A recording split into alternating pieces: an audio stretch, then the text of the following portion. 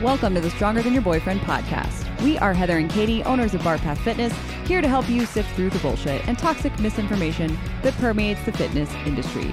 Today, we have a Q&A podcast. All right, so we have 3 questions per usual. And if you want to ask us questions, join our Facebook group, Stronger Than Your Boyfriend, or hit us up on the social medias at Barpath Fitness on Instagram, or you can email us if you're cool too.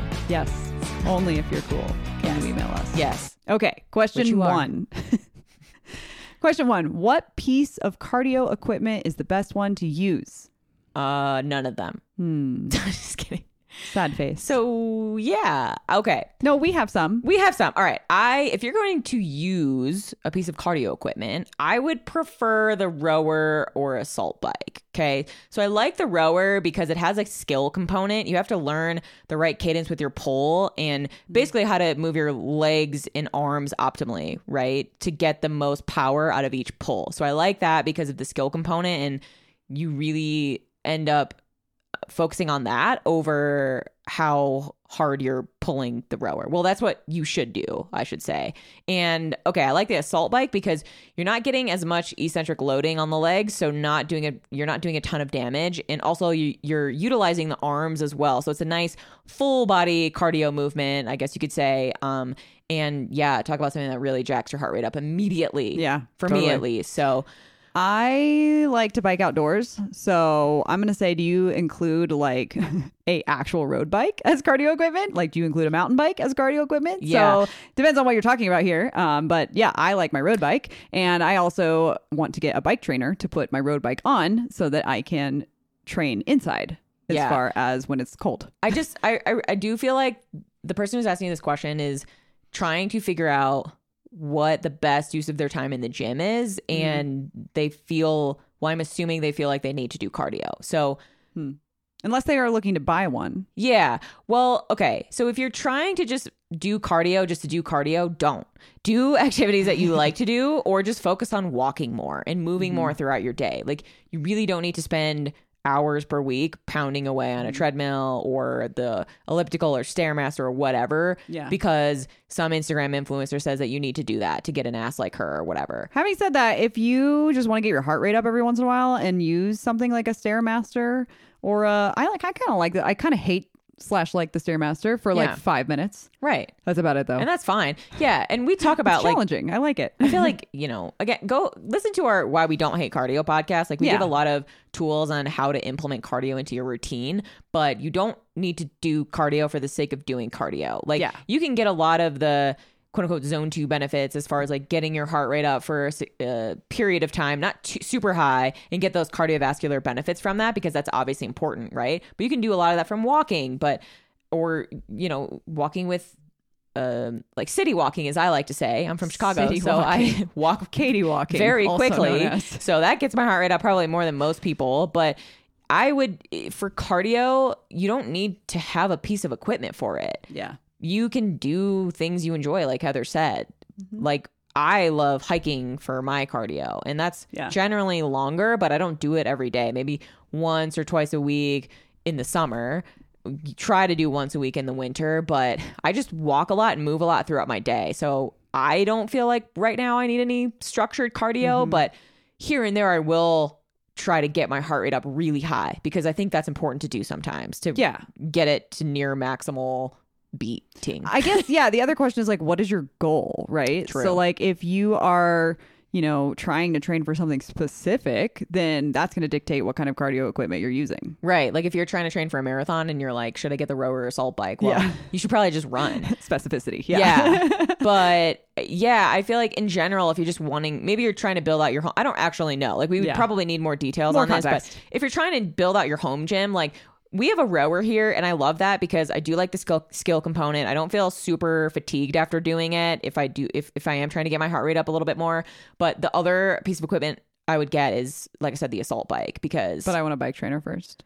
Well, yeah, that's fine. But like, figure out the things that you enjoy and that you can stick to is what I would say. If you want to implement some cardio into your routine, just caution, don't overdo your cardio. Again, Yes. just try to move more and do things you enjoy. But yeah, those two are the best. But honestly, a treadmill is great too, because I like incline walking. That will get your heart rate up a little bit more than just regular walking. So, and you can obviously get your steps in throughout the day if you don't want to go outside and super cold or whatever. So I feel like you would benefit from that, Heather. Just jumping on it and walking. You know what? Sometimes I do at the gym. Oh, I was going to say, we don't have one here. I will be looking on Facebook Marketplace for stuff for the basement because I keep buying furniture.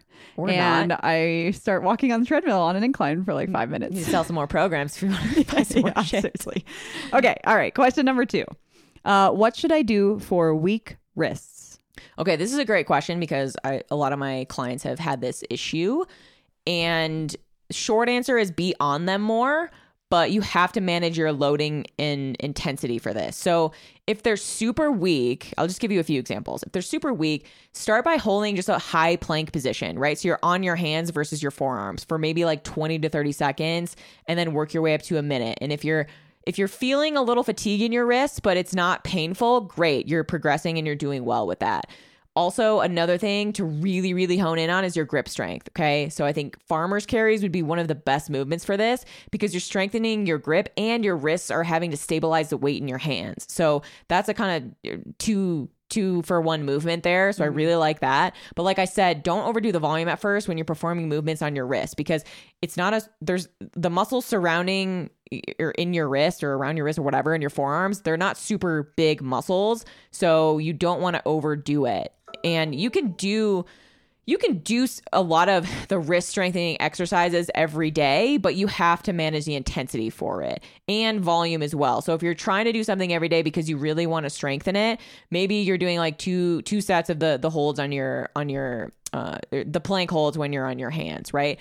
But another really good exercise, this is probably for those of you who are slightly more advanced and you have access to it, are ring support holds. So you're getting some rings and you're just basically your arms are straight and pretend like you're jumping up and holding yourself and you're about to go into a ring dip. You're just going to hold that top position and slightly turn out your wrist. So that's a really good way to progress the strengthening of the wrists. But yeah, like I said, just be on them more, train your push-ups, train the planks in the high plank position. You can even do like a lean forward push-up hold that will put a little bit more pressure on the wrists and get a little bit more loading there. But again, like you kind of just have to gauge where you're at with it and what you can handle. So. Yeah, and I would reverse all that if you're like a beginner, right? Yeah. So like if you're someone who's like really a beginner and you just have really weak wrists and you don't actually like strength train, frequently, just starting to strength train is going to help your grip strength, right? Because you go back and listen to our podcast on grip strength and read our blog on grip strength.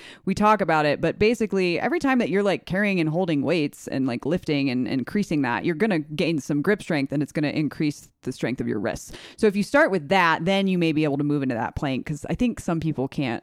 Yeah, the high plank might be a lot. There's also a really good movement that I like to do. It's kind of a mobility / strengthening movement. You set up on your hands and knees, and then you're kind of going to splay your fingers out on the floor, and then you're just going to shift your weight to where you're trying to push your shoulders over your fingers and then go back. So basically you want to go as far as you can handle that's not painful. So like rocking forward. Yes, you're rocking forward and then you're rocking backward, right? So think about like hitting that slight pain point as you rock forward, hold it for a second, and then rock backward. So I like to have clients do that just to kind of prep for their strength training. So maybe I'm including it in their warm up, but that's a really good one that you can do every day because it's not super intense, but you're really getting that mobility component too. And okay, I know I'm giving a lot of movements here, but another movement I think is really good is a direct work for your grip. So wrist curl. So basically you're just holding a dumbbell and you're curling the weight up, right? So you're trying to pull your fingers towards your shoulder. So it's a very small movement, but you'll feel the burn really quickly here, and you'll definitely don't use super heavy weights for this. And then you can do the reverse curls or the wrist extension movement. So the one I just described was wrist flexion. You want to go into more wrist extension just to train the other half or the other side of your forearm. So you're essentially going to do the same thing. Now you're going to you're holding the weight and then your palm is facing downward. And now you're just going to try to lift your knuckles up towards your shoulder for that one. The more we do these podcasts and we use our hands when we speak, the more I think we should probably put them on YouTube. Yeah, we probably should. So people can actually see what the hell we're talking about. Yeah. All right. Well, noted. Okay. We should definitely do that. We will one so. day. All right. Question number 3. What is the best way to address an imbalance between both sides of the body?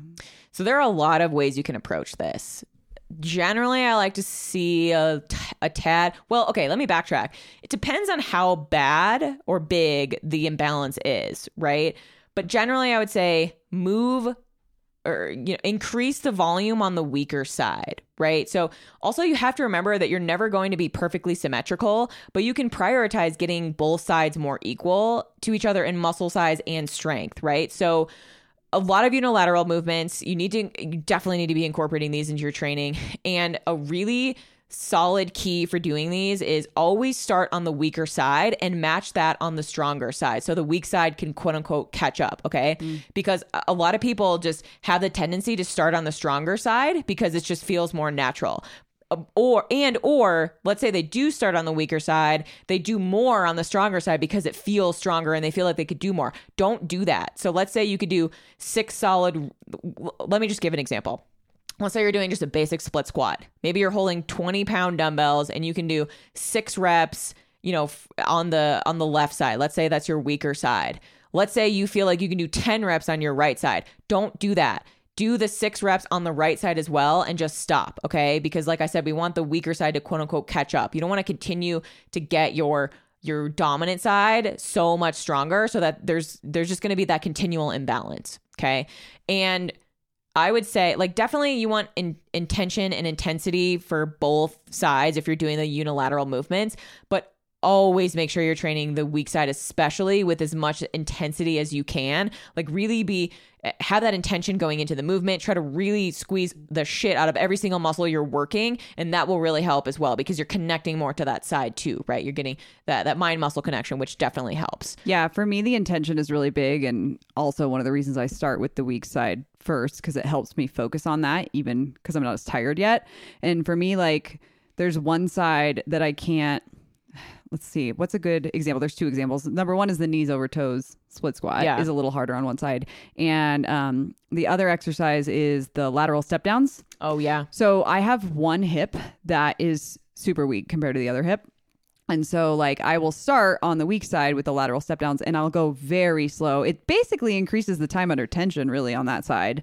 So even though I'm not doing more reps, I'm kind of focusing more and increasing that time under tension. So it's probably a little more stimulus to that side before I do the strong side where I can just almost crank it out, which I don't crank it out, but it's not as intentional on that side. I feel like it makes a huge difference, the intention that you're doing it with. But yeah, if it's a really bad imbalance, and I'll give you an example, you can only train the weaker side for a short while. So the example I want to give is when this was years ago, when in the fairly early part of my career, I had a client come to me and she had played tennis her whole life. So, and obviously, when you're a competitive tennis player, you're not going to switch arms that you hit the ball in because you want to make sure you don't have an imbalance, right? She's going to use the stronger side and the side that she knows how to, whack the ball or whatever. You're doing great with that. Yeah. Tennis. Not a big tennis person. Sports ball. So she came to me and we're doing assessments and I'm realizing as I'm watching her move, her right side, which was the side that she obviously swung the racket with, was almost up higher. Well, it was up higher and it was forward more. So it was a very visual imbalance. And I was like, oh, wow. Okay. This is definitely an extreme example, but we literally trained her left, just her left side. For the first, I think 4 weeks, we were just doing unilateral movements for her upper body and, not necessarily her lower body too, but mostly for her upper body. We were just training that left side with intensity. And then we were trying to just move the right side. So let's just take a seated row, for example, which we were doing a lot of cable work because I really like that for this. So we were doing a standing single arm cable row. So really pushing the intensity on the left side. And then on her right side, I was more so doing let's figure out how to retract and depress your scapula because it just that awareness wasn't there on that right side. And again, granted, it wasn't totally there on the left, but it was easier because it wasn't so pulled forward and like her shoulder wasn't so internally rotated. So I would just like, we would train her right side in a sense, but more so like trying to get her to connect to those muscles there, because she was just, you know, almost going, once you're that skilled at a movement and you're kind of just going through the motions as far as like what it feels like, and you're trying to perfect your skill, but that's different than feeling the muscles there. So that's what I was trying to get her to do on her right side, and eventually it did. Like there was some strength gain and like quote unquote catch up on both sides, but that's just a really extreme example. So you really just have to see where you're at with things. Like I feel like your hip example isn't super intense, but it definitely is a big discrepancy. So. I would say for extreme examples only is like what you were just talking about, right? Yeah, because it was very extreme. The average person, especially if you're not working with a coach who can help you decipher this, because you may not know this is happening, you don't necessarily want to, you know, strength train a bunch on one side to try to catch up, because then what can happen is that side gets stronger. Well, and then you have issues. Yeah, but like you have to.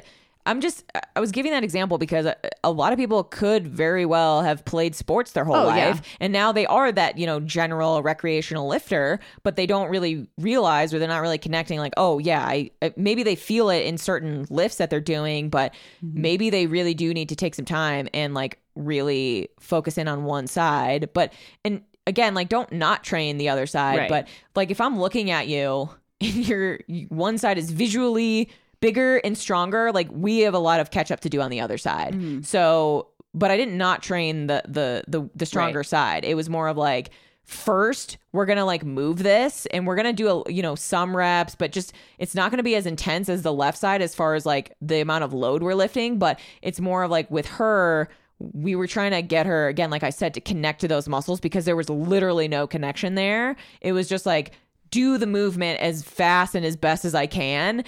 And we really had to slow it down and really like help her really improve that mind muscle connection. But yeah, like if you really feel like it's bad, like definitely get it assessed by a coach. But yeah, like for the most part, most people aren't going to have that big of an imbalance. So that's why starting on the weaker side is a great way to do that, because you're always going to be, fresher or less fatigued. And then you can potentially do a little bit more volume, but it doesn't need to be like, are you doing 6 sets on the weaker side and 2 sets on the right? It can be like 1 set more or 2 sets more here and there. Doesn't need to be super intense, because research time.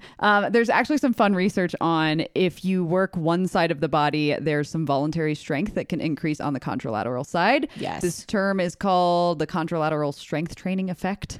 And so there's actually a meta-analysis I can post. I'm pretty sure I read this before. And in the study was on people who injured one limb. Yeah, a lot of times that's the type of study they look at. And it's really cool because, you would think, all right, I can't move, let's say my right arms, and I train my left arm's going to get super, super strong and my right arm's going to be super weak. No, there's a strength sparing effect that happens in your brain, which is really cool. And that's what Heather's talking about right now. Yeah, this particular meta-analysis says that the size of the contralateral strength training effect is approximately 8% of initial strength, or about half the increase in strength of the trained side. Interesting. So can you break that down? If you were doing, let's say you're doing like 100% on the left side, you would get 50% of that strength gain on the right? I don't know. If it's... Yeah, I got to read the whole study. I literally just pulled this up on my phone. So yeah. I'm just going to post it and you can look at it. There's some strength sparing effect that's happening if you are injured, which is another scenario that could be happening here. I think a lot of it's neurological too, right? Oh, I think most of it is. Yeah, the whole like one side getting stronger because you're training the other side. I think a lot of it's that like neurological connections that you're making. Yeah. And the brain stuff. Yeah, and the CNS, which is obviously related to your brain, but it's your central nervous system doesn't really know like, oh, I'm lifting 25 pounds versus 20. It just knows that it's more weight, So yeah. Anywho, cool.